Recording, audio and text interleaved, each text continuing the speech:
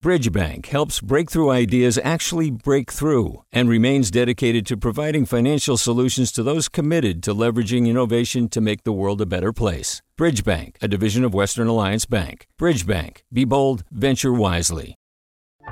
Hey, what's up? I'm Erica Cruz Guevara, the host of The Bay. Donations keep independent journalism alive and healthy. And you support outstanding journalism when you support KQED.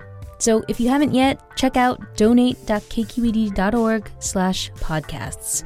That's donate.kqed.org/podcasts with an S. From KQED. The city of Mountain View is kind of like this microcosm of a lot that's happened around the Bay Area. You might know it as the home to Google, but it's also home to sky-high rents and homelessness and RVs on the streets. In essence, it's a place of vast inequality. And one way it's manifested is in the debate over rent control. Now, this new measure has come out where mobile homes are explicitly excluded. And what does that mean? What message are you trying to send to people who live in mobile parks? Mountain View narrowly approved rent control in the city 4 years ago. And now some more changes to the policy are on the ballot this Tuesday. But throughout this whole political fight over housing and inequality, there's one group that's left out of the conversation. I'm Devin Katayama. Welcome to The Bay.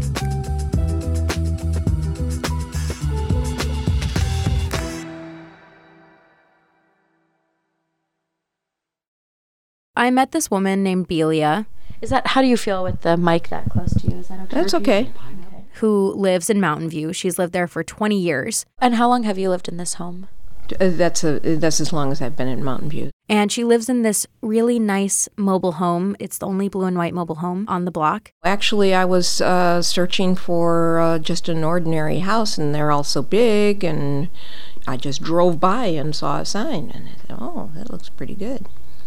And she's sort of seen all of Mountain View sort of change in the past few decades with the tech boom. Aditi Bandlamudi is a Silicon Valley reporter for KQED. She met Belia Hansen at her place in the Santiago Villa mobile home park in Mountain View. Did she talk about which ways she's seen Mountain View change? Yeah, she said, one of the main things that sort of were really pertinent to our conversation was how expensive it's gotten. A lot of people in this park are seniors or disabled people that came in years and years and years ago in the 60s when it was just really very low cost place to live. Santiago Villa, it was originally a retirement community, but over the last few years when Google moved in, a lot of techies moved in right next door to Belia. It was more affordable for them to live there. They could bike to work instead of sitting hours in traffic. It was just more convenient for them, but it kind of has changed Belia's world a little bit. One thing that people don't understand is that people who are technical people at work at Google, they can't afford to buy here either. It's become a very expensive place to live. Just to give you a sense of how expensive Mountain View's become, between 2011 and 2015, rent increased more than 50%. Now the average rent for a one-bedroom apartment is about $3,000, more than the state average. As the Bay Area's housing crisis has gotten worse, Mountain View has become a hub for debates about homelessness and RVs and rent control. So as part of the city's response to all this, local voters approved rent control in 2016 by a narrow margin, but just barely. And now the issue's on the ballot again on Tuesday. It's called Measure D, and it would change the way rent control is applied to more than 15,000 renters in the city. We're talking about the usual suspects, people who live in apartment buildings, in high-rises, in rental homes, places like that. Measure D does a lot of things, but among them, it caps rent control at 4% a year. And what's the current rent control cap in Mountain View? Right now, rent control is tied to something called the CPI, Consumer Price Index, also known as the inflation rate. And basically, it fluctuates between 2 to 5%. Now, the last time it was at 5% was like decades ago. So right now it's kind of stuck at 3%. This measure would sort of cap it at 4%. It would also allow landlords to seismically retrofit apartments, like these soft-story apartment buildings that we see that are not earthquake-proof. It would allow landlords to retrofit those and pass along some of that cost to the tenant, up to a 10% hike in rent. And it basically puts some protections on the rental housing committee, just making sure that they don't get paid a salary, that they could be removed from their position, stuff like that.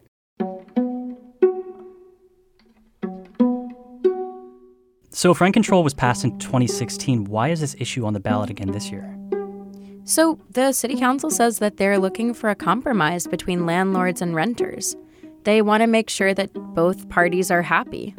Renters feel like they are getting charged exorbitant amounts to live in these tiny apartments, and landlords feel like they aren't getting enough money to upgrade apartment buildings to make sure that they're safe, to make sure that they're environmentally sustainable. This seems like a conversation that's been going on in a lot of Bay Area cities and a lot of cities in California in general. But who's really pushing this ballot measure? Is it the California Apartment Association and landlords? It sure is. It's the California Apartment Association. The mayor backs it. It's a lot of landlord-backed organizations. We all know that when it comes to these rent control battles, it's really hard to satisfy renters and landlords at the same time. In fact, the California Apartment Association's already thinking about pushing a measure that would give landlords even bigger wins on rent control. So elected leaders who support Measure D, like Mayor Margaret Abacoga, see this as a compromise. Rather than going back and forth through the ballot box, the majority of council wanted to see if we can come up with some kind of compromise measure, and that's what Measure D is an attempt to do. What did Belia have to say about Measure D, the rent control measure? Belia really doesn't like Measure D. It does not protect her because Measure D explicitly excludes mobile homes. Here's the deal. When rent control was first approved in Mountain View in 2016, mobile home renters weren't mentioned in the ballot measure. And some were like, we should be included. But the committee overseeing rent control in Mountain View looked into it and decided that because most people in mobile homes own their home and rent the land, that these renters shouldn't be included in the rent control law.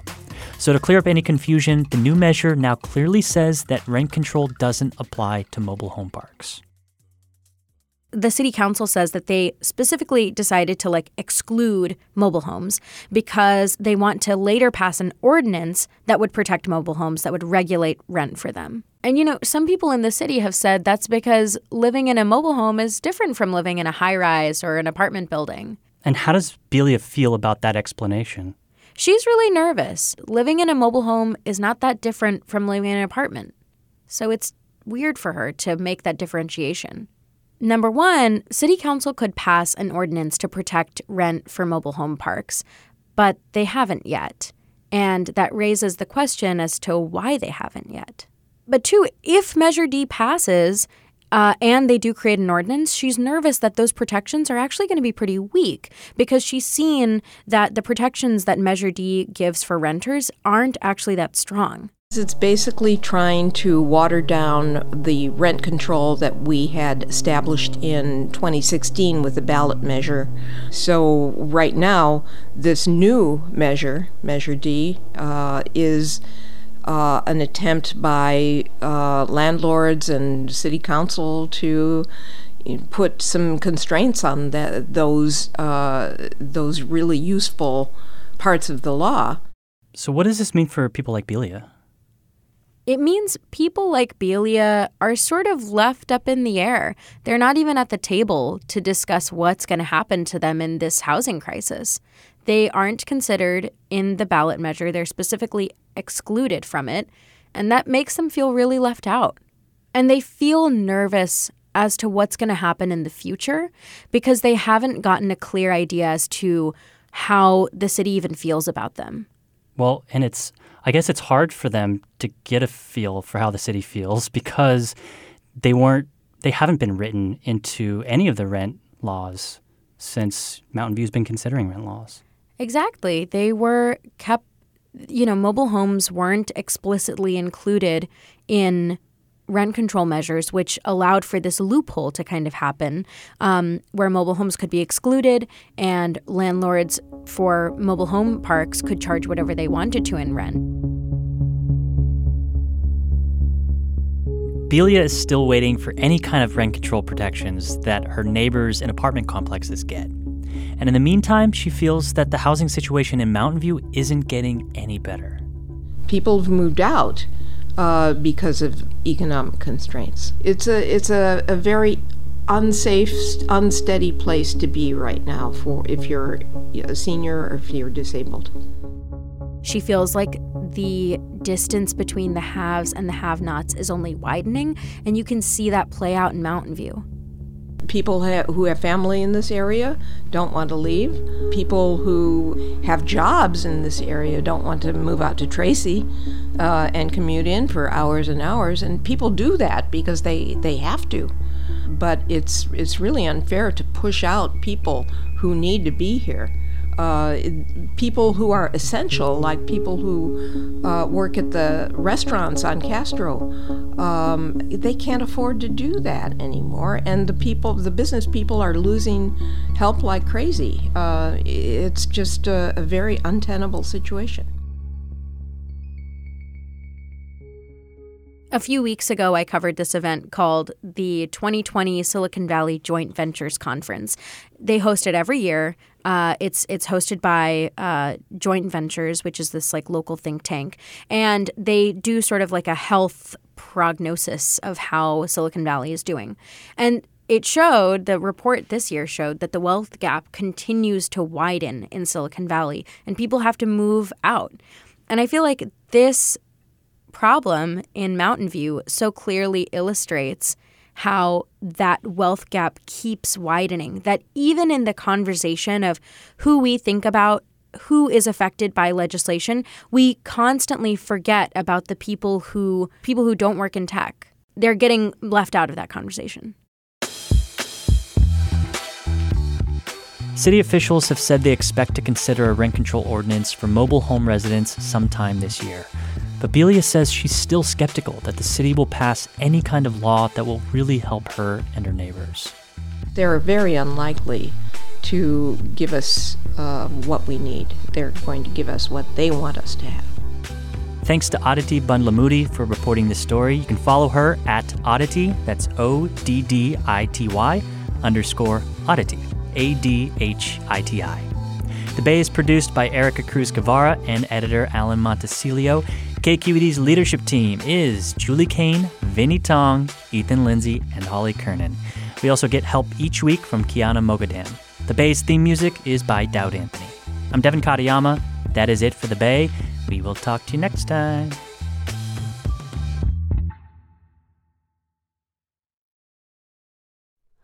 Hi, it's Terry Gross, the host of Fresh Air. We bring you in-depth, long-form interviews with actors, directors, musicians, authors, journalists, and more. Listen to our Peabody Award-winning Fresh Air podcast from WHYY and NPR. Hey, it's Avery Trufelman, host of Articles of Interest. And I've got to say, I've been a fan of KQED ever since I was a little kid, and I would come out to San Francisco to visit my grandma. It was just what we'd always turn on every time we got in the car, every time we were making dinner and turning on the radio. It was always KQED. And then over the years, I've become a massive fan of KQED podcasts because this is local reporting at its best. These are answers to questions you've always wanted to know, interviews with exciting, unusual voices, necessary journalism, all told with love and care and artistry. And did you know that a majority of KQED's funding actually comes from members? It's just people like you and me supporting the programs they love, while also getting access to cool events, behind-the-scenes footage, and so much more. If you want to sign up and be a part of this amazing community, visit donate.kqed.org/podcasts to become a member today. That's podcasts with an S. Thank you for listening, and thank you for your support.